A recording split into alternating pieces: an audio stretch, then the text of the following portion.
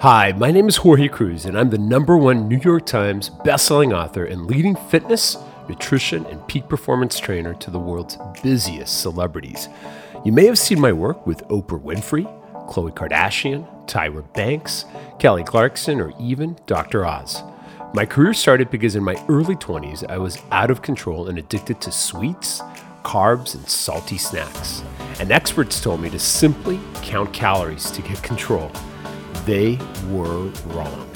My passion to get control of my hunger led me to find simple ways backed by science that would turn off physical hunger as well as my emotional eating instantly.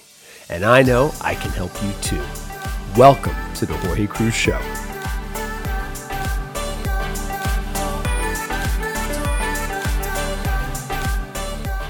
Well, happy Wednesday, everyone. It's December 2nd. It is the kickoff to the holidays. I'm Jorge. Welcome to the Jorge Cruz Show. I'm thrilled you're here. Thank you for listening. This is the #1 podcast for people that want to get radical control over their sugar, carb, and salty food addictions or cravings, shall we call it. And on today's show, we are going to blow your mind because I have a man on the show, a guest, co-host here, that really has shaken up my thinking dramatically. He's the author of a book called The Salt Fix. The subtitle says, Why the Experts Got It All Wrong and How Eating More Might Save Your Life. His name is Dr. James D. Nicolantonio. He's a doctor of pharmacy and a cardiovascular research scientist. In his writing of this book, The Salt Fix, he really reviewed more than 500 publications to unravel the impact of salt on blood pressure and heart disease. And he's going to share with us what I already knew, but it's going to come from truly a doctor's perspective. And for someone who has spent years dedicating his life to this, it's profound. He's going to share with us why sodium is critical to your health, whether you're trying to lose weight or not, whether you're trying to control hunger or not, how you need this substance in your life, and that everything we've been told, especially by the American Heart Association, which I used to work with, is completely wrong. And the biggest fear a lot of my clients have had with salt is this idea of high blood pressure. And I'll tell you, the only way salt can raise blood pressure, you'll find this out in the interview, is when you pair it with a high sugar, high carbohydrate diet. When you cut out carbs and you cut out sugar to a low degree, or maybe cut it out completely, you could take 25 to 80 grams of salt a day, which we used to do back before the 1930s, before we created this thing called the refrigerator. How do you think our ancestors, our grandparents, you don't even have to go back 1,000 years, but just in the 1920s, how did they used to eat meat? Well, they preserved it with salt. And the average person, whether it was fish or meat, was consuming, when they were having their meat, 25 to 80 grams of salt a day, and we're fine, because they weren't eating carbs and sugar. Does that make sense? So this is profound stuff. You're going to learn that salt is our best friend, and especially if you want to have zero hunger, how it turns off hunger for the better, and more importantly, gives you an edge so you have incredible energy. You have incredible control over sugar and sugar and carbs will not control you anymore. And if you can offset that and understand how this works, you're going to end up eating one meal a day, which is what a lot of my clients do. It's called OMAD, and you're going to do it effortlessly, and then you'll have a high-quality meal that's made minus the carbs and sugars. I mean, you can have some, but you're going to eat a nice high-protein, high-fat diet with salt, and you're never going to be hungry, and you're going to have a rock star body. You're going to feel your best, and more importantly, you're going to feel a sense of true I think the best word is confidence when it comes to your health, because you're going to know that you're not going to be at risk for any underlying health condition, whether it's heart disease, diabetes, cancer, etc., obesity, obviously, with COVID-19. And, right now our world it's surging. And so if you ever wanted to improve your health, getting control over sugar and carbs is your homework. And this podcast is going to give you the essential tool to understand why sodium will do this for you, and basically my prescription to my clients is take 32 ounces of water and add one simple ingredient, sodium, half a teaspoon, to 32 ounces of water, and voila, you have an incredible way to turn off hunger for 2 or 3 hours. And I have clients that do this all throughout the day. So we're going to talk about all this with Dr. James today on the show. I can't wait for the interview to start. First, I have to give thanks to our sponsors. Thank you to Primal Kitchen for sponsoring us since the get-go of the podcast. They are created by Mark Sisson. He's my nutrition mentor. He's how I kind of got on this new path of understanding zero hunger. And so I really respect Mark. He's 67 years young. He's probably the sexiest 67-year-old man I've ever met and high energy. And his core secret really has been for years avocado oil. He did it for himself originally because almost all salad dressings and mayonnaise out there are made with canola oil or soybean oil. And I can tell you those oils, they're called seed oils, vegetable seed oils, and they are inflammatory. They're horrible for your health. You should throw those things out and replace them with something from Primal Kitchen because they only use avocado oil.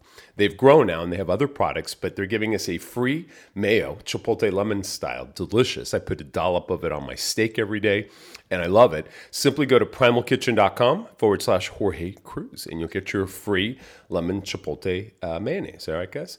Check that out. We're also brought to you by Elemental Labs. A big shout out to Rob Wolf. Thank you, Rob, for all your support. He's a New York Times best-selling author, great guy, and passionate about health. He wrote The Paleo Solution and Wired to Eat. If you haven't seen those books, grab them. But in his passion to help people have great health, he was very aligned with our guest today, Dr. James, and he's created an electrolyte product that I recommend to a lot of celebrities now and to a lot of my online clients, and I'd recommend to you because you'll get a free box of his electrolytes, a $45 value, simply by going to this value bundle link where you order 3, you get the 4th one for free.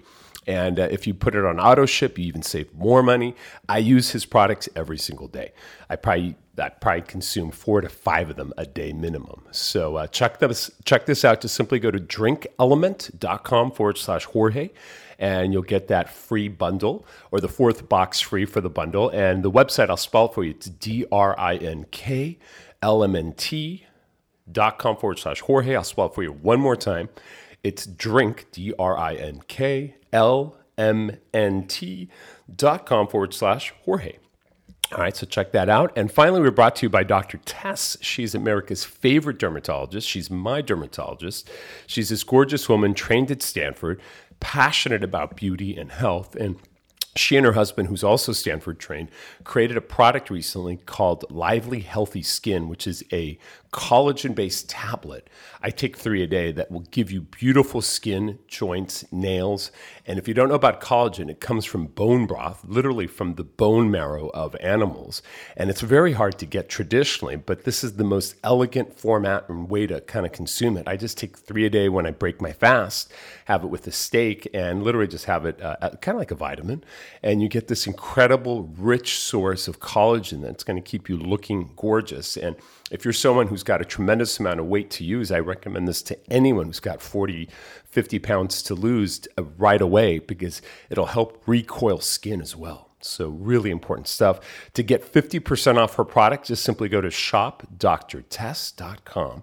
Her coupon code is DrTess, DRTESS, and you'll get 50% off. Look for Lively Healthy Skin. That is what I use, and I recommend it to you. Check it out, guys. So with that said, guys, I'm excited. Dr. James and I sat down just yesterday. We recorded this. And I think what you're going to discover in our conversation, it's about an hour long, you're going to learn how everything we've been taught about sodium is totally wrong. And this idea that high-fiber diets are the thing that's going to hold up your hunger is going to be blown away. You're going to discover how sodium was used in ancient times at high levels, gave us energy. You're going to discover how even the Romans, this word salary that we use in today's world, well, they were paid in salt because it was such a valuable resource for energy and vitality and for winning wars and to have energy. And remember, if you pair salt with sugar, you can raise blood pressure. And that's a big misnomer, and a lot of people don't understand that the only way salt can raise your blood pressure is when you pair it with sugar or carbs. And since I kind of have most of my clients go very low carb and go more high protein, high fat, you're never going to have this concern of high blood pressure by using salt. Now, we're not going to go up to 25 or 80 grams of salt like our ancestors did, but you're going to learn how consuming salt is so good for you, and it's going to take the fear out of it. I think you're going to embrace sodium for the rest of your life, and you're going to make it hopefully an essential nutrient, a mineral that you can utilize to give you an edge, not just to turn off hunger, but to give you energy, to give you a quality of life that you're going to love, and you can share this with your family and friends. And please do share today's podcast. But without further ado, let's get started right now, and let's bring out Dr. James. And remember, he's the author of The Salt Fix. So here we go, guys. Let's do it.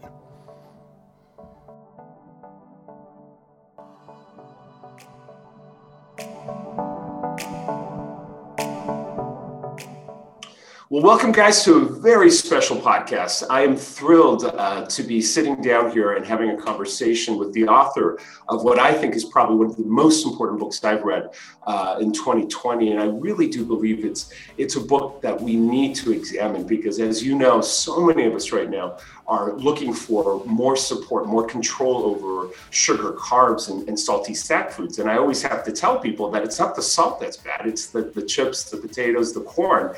And joining me on the other side of the country here on the East Coast is a man who wrote a book that has changed my thinking. I'll show you the cover here, guys. It is a critical book, I think, in our quest for zero hunger. And, we've had incredible conversations with incredible people, but this author really, and this man, Dr. James DiNicolantonio, I hope I'm pronouncing it right, is on the other end. Would you say hi to everyone? Dr. James, just as a shortcut, right? Yeah, happy to be here, Jorge. Thanks for having me.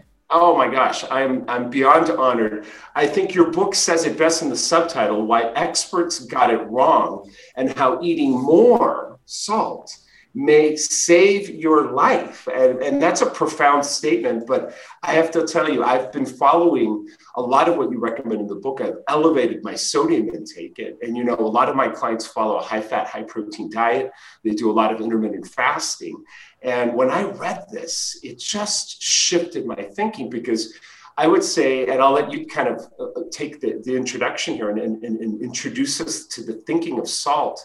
But I think we've been told that salt is this mineral we have to be so cautious of, and it's so delicate, and yet at the same time, we're not getting enough. And it is important. I don't think it's a delicate one that will harm us. And it's not that we want to have a pound of salt every day. It's not something like that. But we do need to elevate our intake. And I couldn't agree with you more. So I'm just honored to have you on the show here today.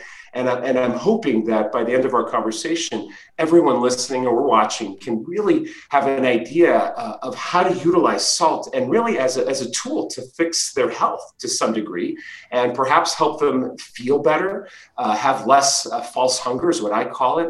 And I know in the book you talk about people that follow a kind of a keto-based Atkins type diet, and a lot of my clients do that. So I'm just thrilled to have time with you, and thank you so much for creating such an incredible conversation here. And if you don't mind, share with everyone a little bit of your background and how you came to write this book, because you've written many books, and we'll mention your newest book here at the end of the show, because I think it's incredible, all about immunity. But tell us a little bit of your origin story, if you don't mind, Dr. James, because I feel like you're such a unique man. I have not seen another book like this. It's not like there's 10 books on salt and why we need to eat more salt. But please, if you wouldn't mind, tell us a little bit of your beginnings and how the work began and how the book came to existence. Sure. So I'm a cardiovascular research scientist at St. Luke's Mid-America Heart Institute, and I've been publishing on nutrition and nutraceuticals for the past decade. And my interest on salt and the origin story was when I was actually working as a community pharmacist. A lot of my patients were put on diuretics for high blood pressure, right? And told to cut out eating salt. Because that's the first thing your doctor has sort of been trained to do. If you have high blood pressure, they automatically tell you to cut your salt intake, right? Yes. Think about really the other primary drivers. Usually that's, insulin resistance or being overweight. They instantly go to just cut the salt intake as if it's like this toxic poison, when really nothing further could be from the truth, because this is an essential mineral. And so the origin story really comes from a lot of my patients complaining to me as their pharmacist that they don't feel well on these low salt diets or these diuretics. And I would push them back. I would say, go back to your doctor, tell them that you're not feeling that good, maybe have your sodium levels checked. And a lot of times they were, deficient in salt. And when the doctor would, tell them to start eating more salt, they instantly felt better. And probably the most emails that I got from people after reading the book is that their atrial fibrillation or their muscle cramps instantly improved as soon as they started eating a normal salt intake again.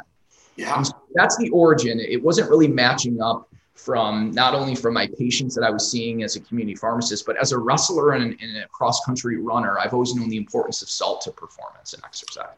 Well, and I'll tell you, being a fitness trainer, I feel like a lot of people look at sodium and they think, they don't think it's an electrolyte. But can you explain to us why sodium right now is recommended at a daily allowance that, in your opinion, I would think you would agree is too low? And why maybe sometimes athletes, as a trainer, I work with people that do exercise and they've heard of electrolytes, they've heard of Gatorade, but it has a lot of sugar traditionally and things like that. But help us understand how the experts got it all wrong, because I feel like in my opinion, it's 100%, but I think a lot of people think, well, how can the United States, how can someone, that recommends a daily allowance for a whole country be off? And then share with us, if you don't mind, what those numbers are and what, in your humble opinion, they should be. And especially if we're following an active lifestyle and maybe a keto-based type of diet, because, salt is something that can be regulated. And I remember years ago reading how in the Roman times and Greek times, salt was so precious.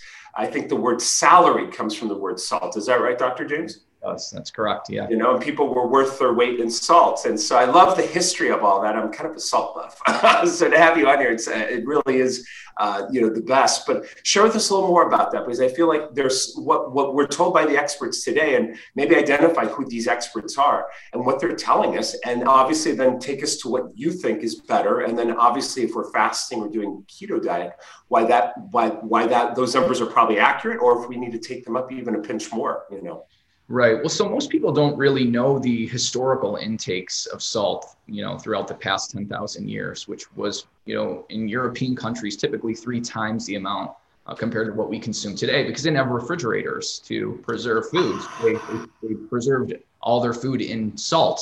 And you actually need quite a bit of salt if you're only utilizing that substance to preserve a food. So it was just literally just packed full of salt to preserve fish and meats and all these things, right? So for the last 10,000 years, we had been consuming, around 25 to 50 grams of salt per day. And say that one more time, because what are we told currently by the government? What would you say? And then say that number again, please. Most governments tell you to consume no more than 6 grams of salt, whereas historically we were typically around 25 to 50 grams of salt. Wow. And this is 10,000 years ago. Right. A record, and all the way up until what time did things shift, would you say? Up until the invention of the refrigerator. And then once we were able to refrigerate foods, right, in the 1930s, 40s, 50s, the intake of salt sort of normalized to what it's at today, which is about 1.5 teaspoons is what most people consume.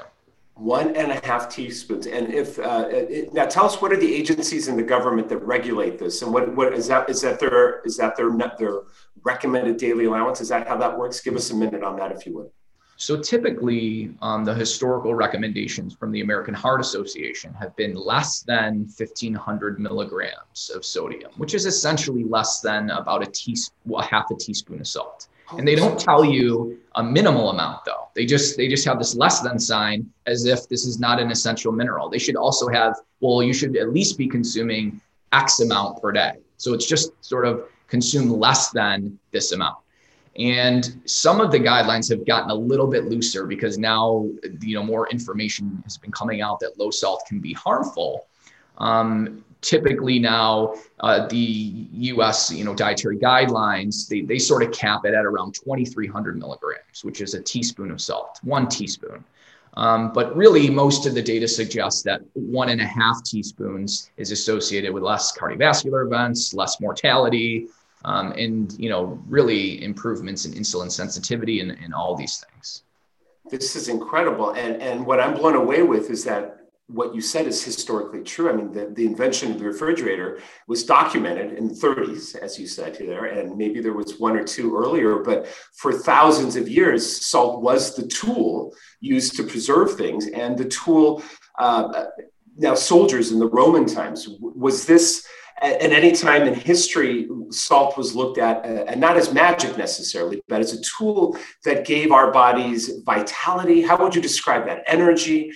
Tell us what the right amount of salt will make us feel like. And obviously, the numbers we have now, I mean, the majority of the people I work with are exhausted, they're tired, they're hungry all the time. It goes on and on and on. And then maybe we can connect it to hunger, because obviously we've lowered the salt so much that may impact appetite. So I'll let you kind of take it, please. Yeah, well, I mean, the importance for Roman times was very important for their armies. I mean, back in those days, and even really back just 50 years ago, war rations always had typically about 18 grams of salt per soldier per day. So that's how important, going to war. If you want to have an army that can go to war and fight, you need to have enough salt for these people to be active and actually protect your country. So that's why it was really, you were worth your weight in salt, because you were literally fighting for the protection of the country, right? Wow. Yeah, that's it's an interesting historical perspective. But I think the confusion why people think salt is harmful is because the sugar industry really got involved in this whole dietary debate, and they needed a scapegoat, right? So if they wanted sugar to sort of have a free pass, what other white crystal could they blame all the harms on? High blood pressure, on hunger, on cravings, on obesity? It was salt. That's what they did. So, I mean, we know too for a fact that the sugar industry paid numerous scientists to publish papers to sort of, scapegoat other, substances as being harmful and sugar being harmless. And really salt took the brunt of that for blood pressure and cravings and being an addictive substance, right? But it's really not the salt that can be addictive. It's really the sugar. And people are just starting to figure this out. And then that type of craving and addiction can lead to out of control hunger and weight gain. So it's really interesting how these crystals work from a taste perspective and how that actually activates sort of the hunger and craving centers in the brain. I feel like what you're saying not only is the light bulb, as Oprah would say, it's an aha moment here going off, but I feel like what you're saying makes so much, it's almost like when I have conversations with people who've studied anthropological ancestral health and what our ancestors ate, and then obviously before there was refrigeration and before there was the foods were preserved with other items outside of salt. We hunted and we gathered foods, and we did a lot of hunting. And we've had on the show Dr. Paul Saladino and Dr. Paul Sean Baker and Mark Sisson, and their primal perspective on what we did as a species is so powerful, because history is history for the most part. Hopefully it's not distorted, but this history is very well documented. And so salt, as it became villainized, I hate to call it that. I mean, it almost sounds like a conspiracy theory that salt became just the bad guy, because how did they pick that? How did that happen? Because I feel like the experts that you mentioned in the book obviously have made for decades. And how many decades has it been, would you say, Dr. James, where people have looked to salt as this bad guy? Was it from the 1930s, 40s? How did that villain vibe become there? And then obviously tell us what the fix is, because obviously we need to change things. And I think, your book has given people, I think, the truth. It almost feels like it should be a documentary, and I feel like this truth is not being talked about. I feel like your book is the primary book it's the book on Amazon and everywhere we go. And I feel like I would wish there were more of them, but I feel like you don't have a large group of people that, there's like 10 books on salt and why we all need them. There's books on sugar. Definitely sugar has become, I think people now know, and it's a battle. I'm sure you would agree that, that the sugar companies are probably saying, well, not all sugar is bad if it's healthy, whole sugar, cane sugar and all this. But tell us how we lost our way possibly, and how did they pick this? Do you have an idea on that? Or what can you share from the book perhaps on how it became the villain? Right. So just from sort of, let's say, an evolutionary perspective, when we would hunt an animal, mammals are essentially walking bags of salt, right? And so per liter of fluid, you're going to have 1.5 teaspoons or essentially a full day's worth of salt in that animal, right? And we know that we humans, we contain 5 liters of blood, and that's not counting interstitial fluid, right? Mm-hmm. And we know traditional, even the Maasai, they'll actually drink the blood of their cattle and milk as well, which is fairly salty. But we could follow animals to salt licks and directly consume salt from a lick, right? Or we could get brackish or salty water and just consume it straight. So we've always had access to this pure, either saline solution through the mammals we would hunt, or just going to the salt licks and following the animal trails. So we always have been, our taste receptors have always been activated by pure salt, but not sugar. So right. And so that's one evolutionary difference. We did get some sugar through fruit, but there's a huge difference between consuming sugar, a little bit of sugar that comes with fiber and water, versus a highly purified white crystal. And sort of to give you an example of this, right? Because people will be like, well, how can sugar be addictive? It's in fruit, right? It doesn't. Yes. Right. It's in a plant, right? Well, if you think about it, if you extract plant compounds, right, from, let's say, the cocaine leaf, and you get cocaine, or you get opium, right? You extract these purely crystals, right, from these plants. Now you have a highly addictive substance because it's about the concentration and the purity. And boiling down and getting the sugar cane and the fluid out and then forming this white crystal, you now have this very, very hyperpalatable, purified substance that can activate the dopamine receptors in the brain to a much greater degree. And this sort of hyper release of dopamine. We get high, we get addicted to it, right? Get high. And then the more you get, the more you need to get that high. So that's sort of just how I try to explain how sugar can potentially be addictive. And now it's not addictive for everyone, just like alcohol isn't addictive for everyone. But there is a subset of people that when you consume sugar, it leads to this craving and this massive out of control hunger consumption, especially or food consumption due to this, massive release of dopamine. Yes. And when you don't get enough salt, there had to have been something, because it's an essential mineral. There had to have been a way that tells mammals and tells humans, seek out this substance when you're deficient. There has to be a signal. Yes. Well, when you don't have enough salt, what happens is the dopamine receptors in the brain become hyperactivated. So essentially, if you're not getting enough salt, when you consume any other substance that can activate the reward receptors in the brain, it makes it more, let's say, addictive. And that includes sugar, that includes medications, that includes things like Adderall. They've tested this out in animals. They will deplete an animal of salt. And then if they give them things like cocaine or Adderall, those substances become much more addictive because low salt activates the reward centers in the brain. Because when that happens, it's what saves you. It's what drives the animal or the human to seek out the salt, get the reward, and consume it so you don't die of salt deficiency. So that's how the body works, and that's how cravings work. Yeah. So for anyone out there that has cravings, I think that's the word, and especially to sugar and carbs, because I think, all weight gain, and right now with COVID-19 and people wondering about underlying health conditions and being overweight is definitely not helpful. You want to be, I unknowingly, I've shared this on the podcast, but back in September, did not know I had COVID-19 and tested about 2 months ago for the antibodies and had them. And I had a little trouble breathing. I used to have asthma 30 years ago when I was a kid. And I thought it was just bad asthma, but I didn't quarantine. I saw my sons and I didn't know I had it. And I feel like I had a little bit of an advantage being leaner and stronger and having a healthy diet and doing OMAD 1 meal a day and all that. I have a high protein, high fat diet. So I feel like I was lucky.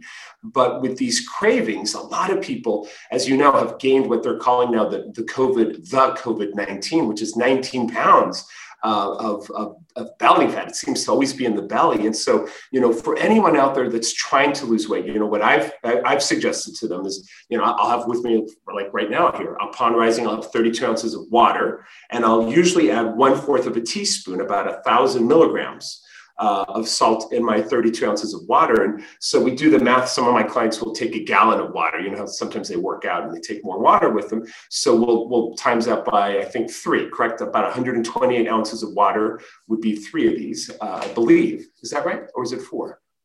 Not 128 divided by 32. Let me double check. But what would you, was I right? Yeah, 4. Yeah, 4. So it'd be 4 of these. So that's in a gallon. So, so that would be, if it's 1/4 of a teaspoon, 1,000 milligrams of the fine salt. But it's coarse salt. I always tell people to double. I don't know if you would agree with that, because it's a little more bulky, the coarser salts, more the crystals. But whether it's 1/4 and 32 ounces, or I guess a full teaspoon in a gallon of water, for me, it doesn't seem like a lot of salt in the water, and it doesn't make the water excessively salty. It's just, it's like a saline, I think you were saying, right? Is that an amount that you would suggest? Because I know a lot of keto people, Rob Wolf was someone who suggested that to us, about 1,000 milligrams in 32 ounces. You could do it in less, but then it becomes very salty.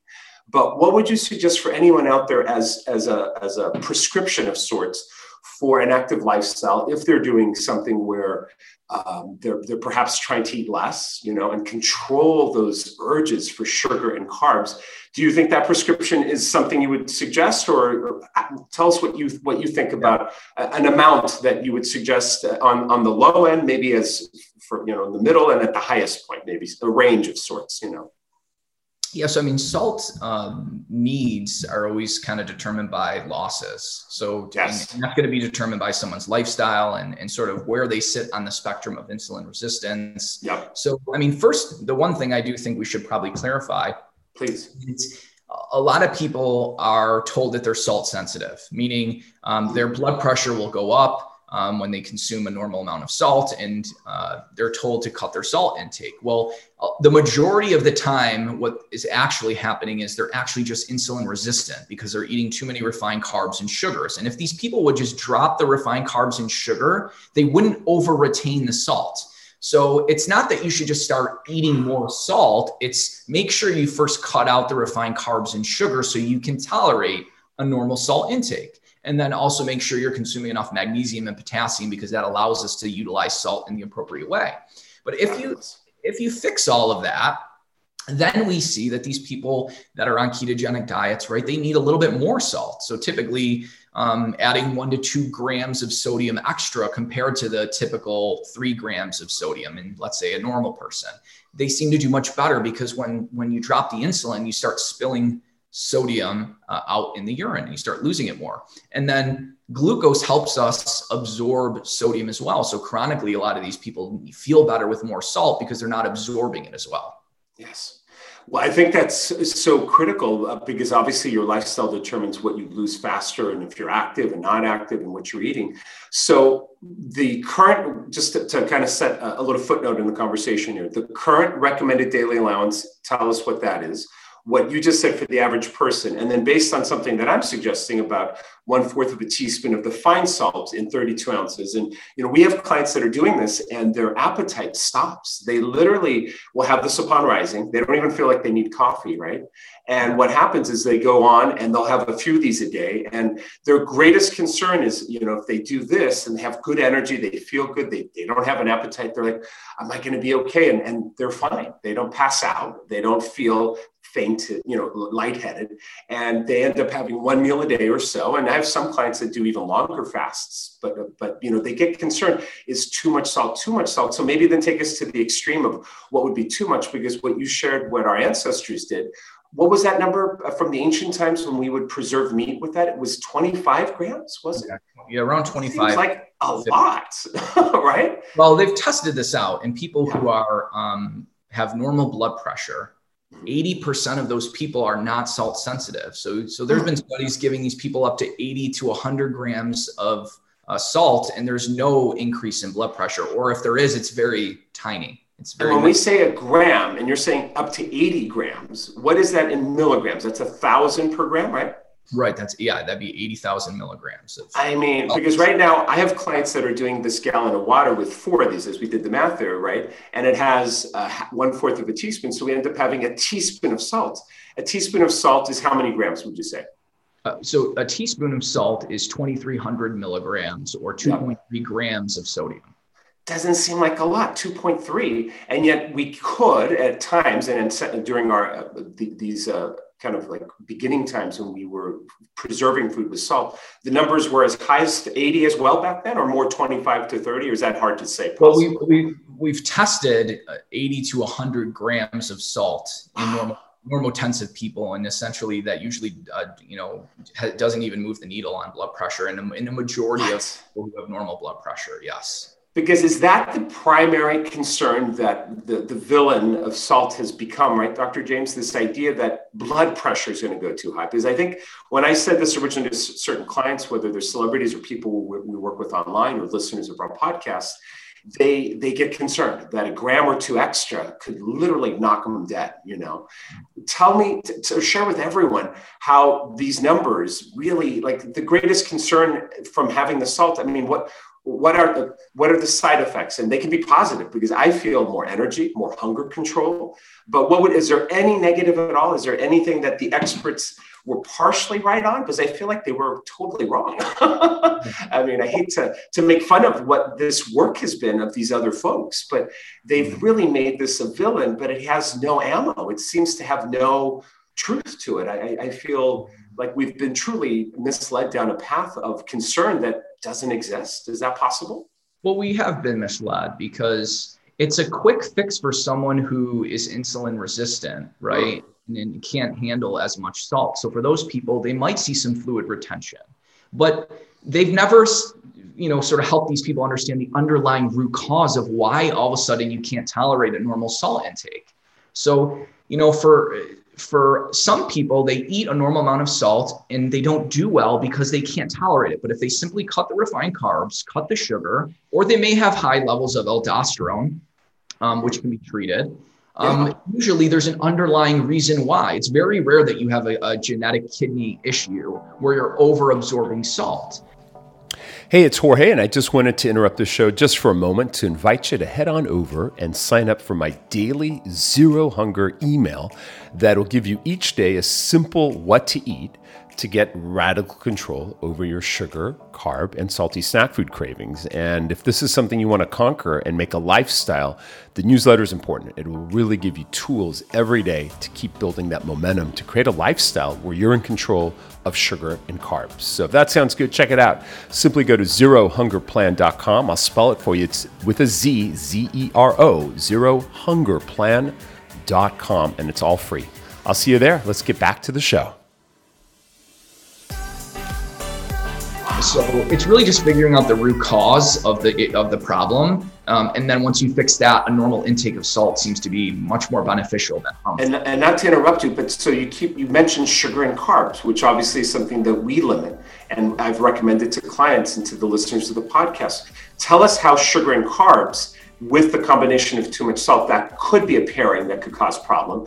And when you remove the salt, why does the pairing disappear? Why does the issue seem to just fade away? I mean, because how does the sugar amplify the negative impact of salt, right? Right, exactly. So essentially, when you consume a diet high in sugar and carbs, you have an increase in the hormone insulin. And insulin causes the kidneys to over-retain salt. And so when you drop the carbs in sugars, you drop the insulin, and now you can start, handling a normal amount of salt appropriately.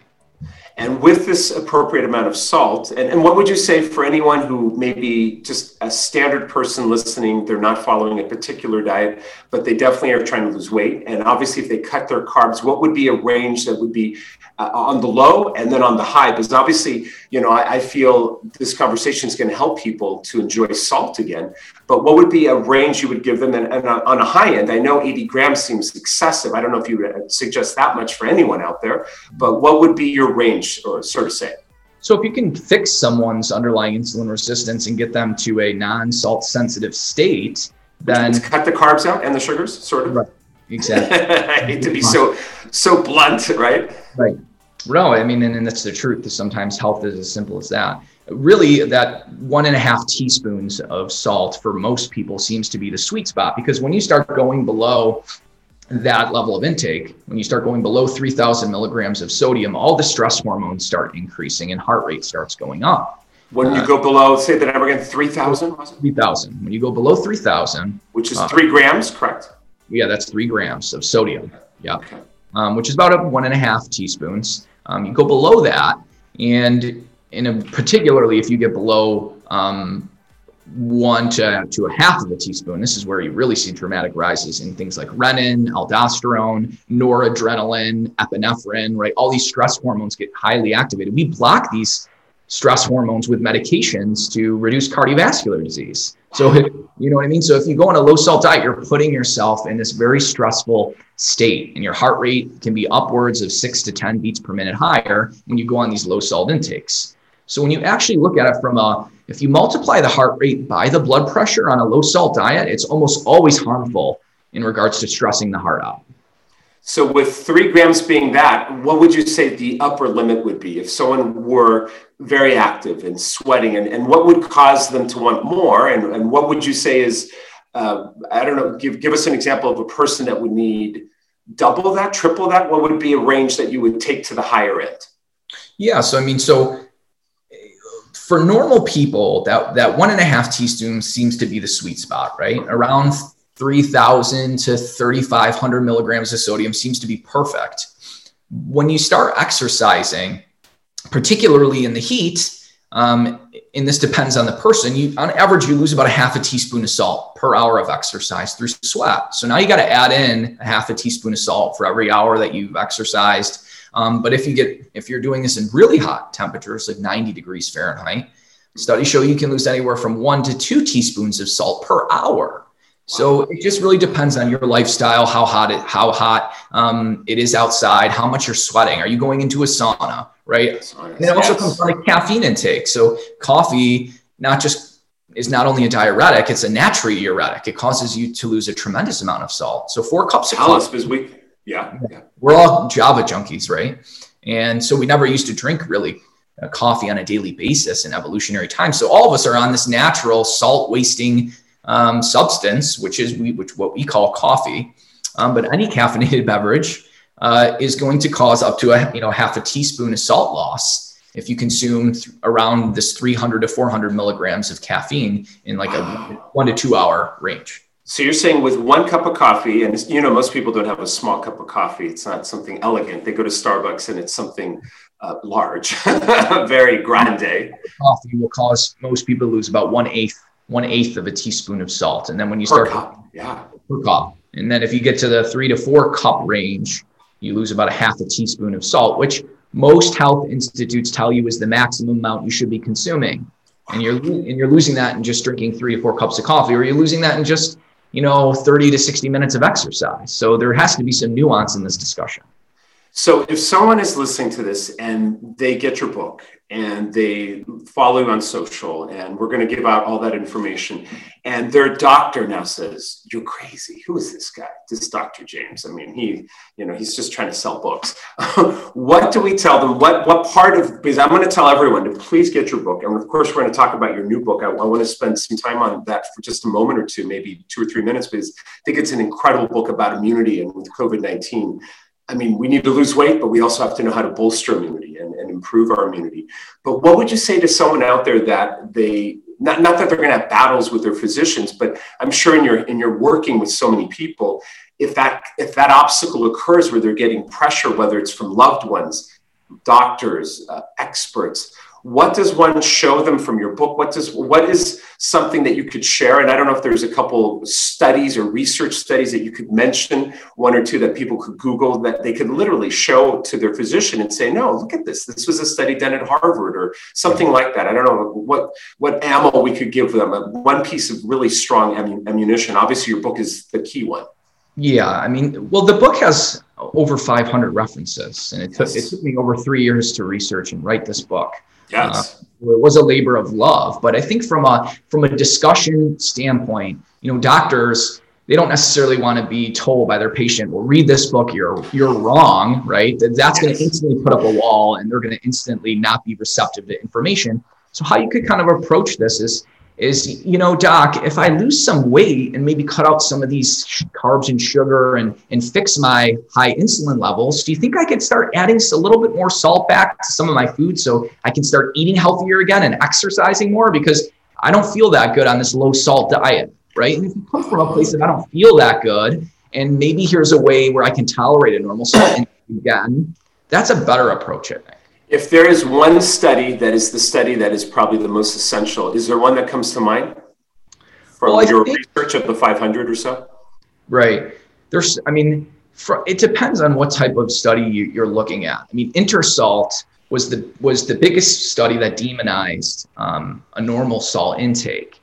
The problem is there was a new sort of secondary study. When they removed the four sort of tribal groups that were consuming this very, very low amount of salt, like 500 milligrams or less per day, when they removed those four groups in the Intersalt study, so the Intersalt contained 52 populations. When you remove those four, it became 48.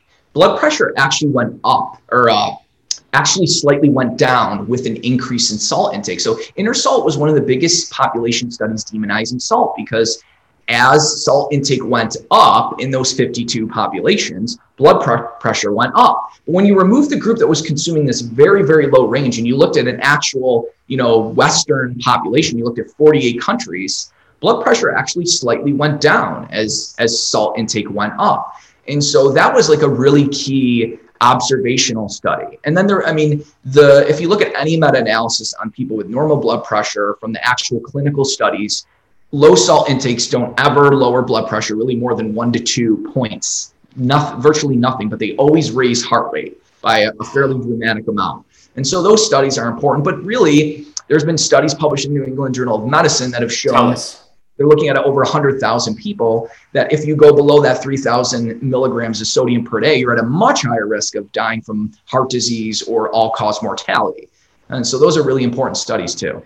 So if the journal of which journal? It was New England? New England Journal of Medicine. Yeah. If they're reporting or this idea that 3,000 you had mentioned is a good number. Less than 3 was the worst. Less than 3. And what is our current recommended daily allowance in the U.S., would you say? Yeah, so most health institutes say you should not eat more than 2,300 milligrams of sodium. And that number is obviously their upper limit too, as you said, with the sign, the greater than or less than, the less than sign, right? That's the upper limit, correct? The upper limit. So for someone watching right now, obviously they need to get your book. But I would say, how would you, not to end on this note, because I want to talk about your new book, but how would you put everything they've been told for, I want to say since the refrigerator was invented, to put away the salt? And not that a particular type of salt is better than other. I know some salts are contaminated and with plastics, and we want to try to get more of an ancient source from mines down deep. I love Redmond's Real Salt. Have you heard of those folks back in Utah? Mm-hmm. They have good salt and has extra minerals in there. But what would you say for someone who's just, their mind has been blown with this conversation? They're like, who are these guys? Who's Dr. James? And obviously this book has been a bestseller, and I think it's such a critical resource. And you spent 3 years, as you said, putting this together. But what would you say to these people that are listening to this for the first time and really they don't know what to do next? What's the next step for someone who wants to improve their health? Obviously, we're going to cut carbs out. I can promise you that, and sugars. But then when can we start adding the salt back in and get this fix going? I mean, literally, you could start at any time. It's not like, well, I got to check with my doctor, or should they, or what would be the next step? What would you suggest? Well, I think, so many people have metabolic dysfunction, and they're on medications that cause blood sugar to drop. So you do want to work with your doctor, because if you start cutting out, the refined carbs and sugars, you're not going to need as high of a dose of these medicines. And so these people do need to be monitored by their doctor. They should be working in conjunction with their doctor and getting the okay and saying, I plan on reducing my carb intake from 400 grams this week to 300, then maybe to 200, then to 100. And then when can I up my salt intake and have the blood pressure and all that checked? And typically, if you work with your doctor and you start using salt to eat healthy, real food, because now all of a sudden those bitter foods that you didn't used to like those greens, they start tasting much better when you start sprinkling a little bit of healthy salt on there. I agree 100%. And so by adding that, and if someone does a cold turkey, they just say literally, no pun intended with the turkey, but just cut out the carbs and the sugars. And now they're on a kind of a carnivore diet, kind of like what Dr. Baker and Dr. Saladino have recommended. A lot of my clients are embracing that, and they've made the jump. They just decided to cut it out, and they're improving their health with salt intake. Is the amount 1,000 milligrams per 32 ounces? Does that seem reasonable? Or what did we say was about a full teaspoon for a gallon of water? Does that seem like a fair number to you? Or do you think it should be a little higher or a little lower? Or does that number seem safe for someone who's cut out the carbs? Yeah, I mean, I hate to put a number on it because it just depends on lifestyle, right? And so your body typically will tell you how much fluid to consume, and if you start listening to those signals as well, it'll sort of guide you to a good spot for salt intake too. What is a natural way for people to know if they're getting the right amounts? I mean, obviously their hunger gets regulated, correct? Their hunger and energy feels good. And maybe what would be the gauges for when you're too low on sugar though? Obviously more appetite, more tiredness. Give us a few guidelines so people can kind of figure out that range for themselves if they've cut the carbs out, cut the sugars out. You know, I'm following this guideline, obviously, of about 1,000 milligrams for about 32 ounces of water, you know, and I think we're in a safe limit where if it's a whole gallon of water, which I think we calculated as 4 of these, right? It's a teaspoon of salt, which doesn't shock you at all. I think we're in the safe realm.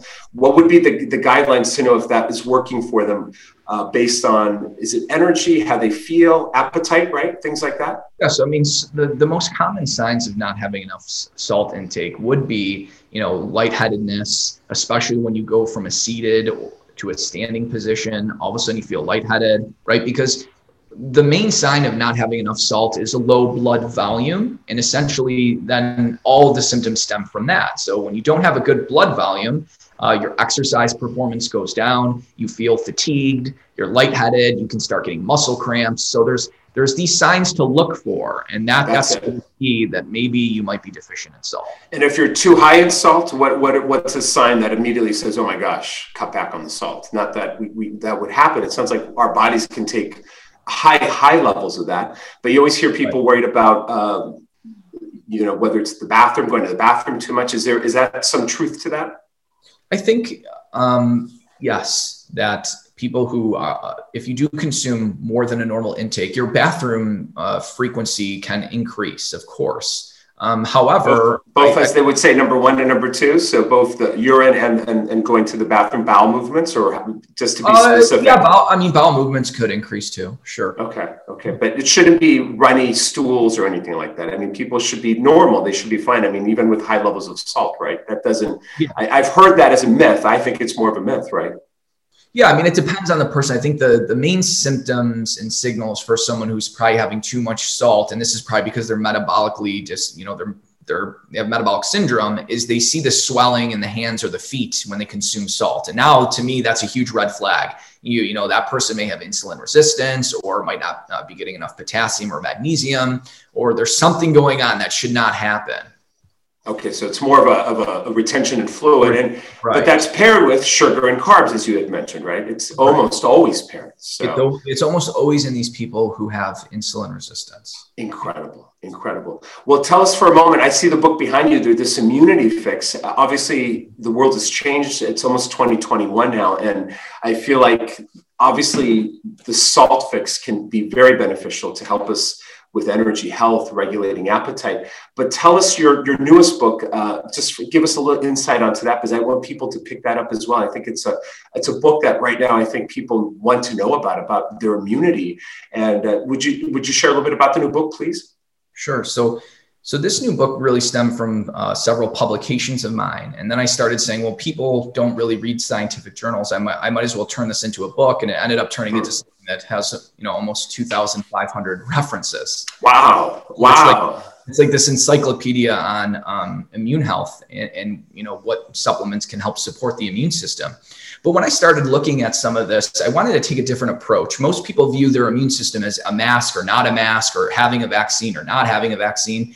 But people can do things to improve their own immune function. And this is what's important, right? That support their own immune system.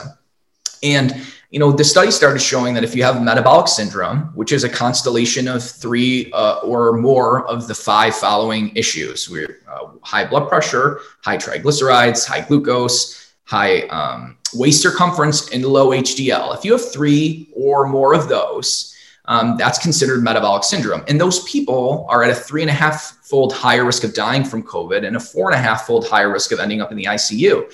So, and we know things that can fix metabolic syndrome rather quickly. I mean, simply going on a diet low in refined carbs and sugar can help fix metabolic syndrome within a few weeks. And if that syndrome is increasing your risk 3 to 4-fold of ending up in the ICU or dying from COVID, well, then people need to understand that what they're putting in their bodies is determining their own immune health and how well they can fight against viruses. I think that is a powerful message. And I feel like in today's world, we feel like so much of what we have going on, we can't control. But the very thing you just mentioned is the one thing we can control: what we eat, how we think. And this book, obviously it's available everywhere. Well, for someone who is considering the SALT fix and the immunity fix, what would you say this book has given readers, the immunity fix, the new book, in the sense of a prescription on how to overcome it? And I think that's incredible. There are five factors, right? 5 factors and a high waist circumference.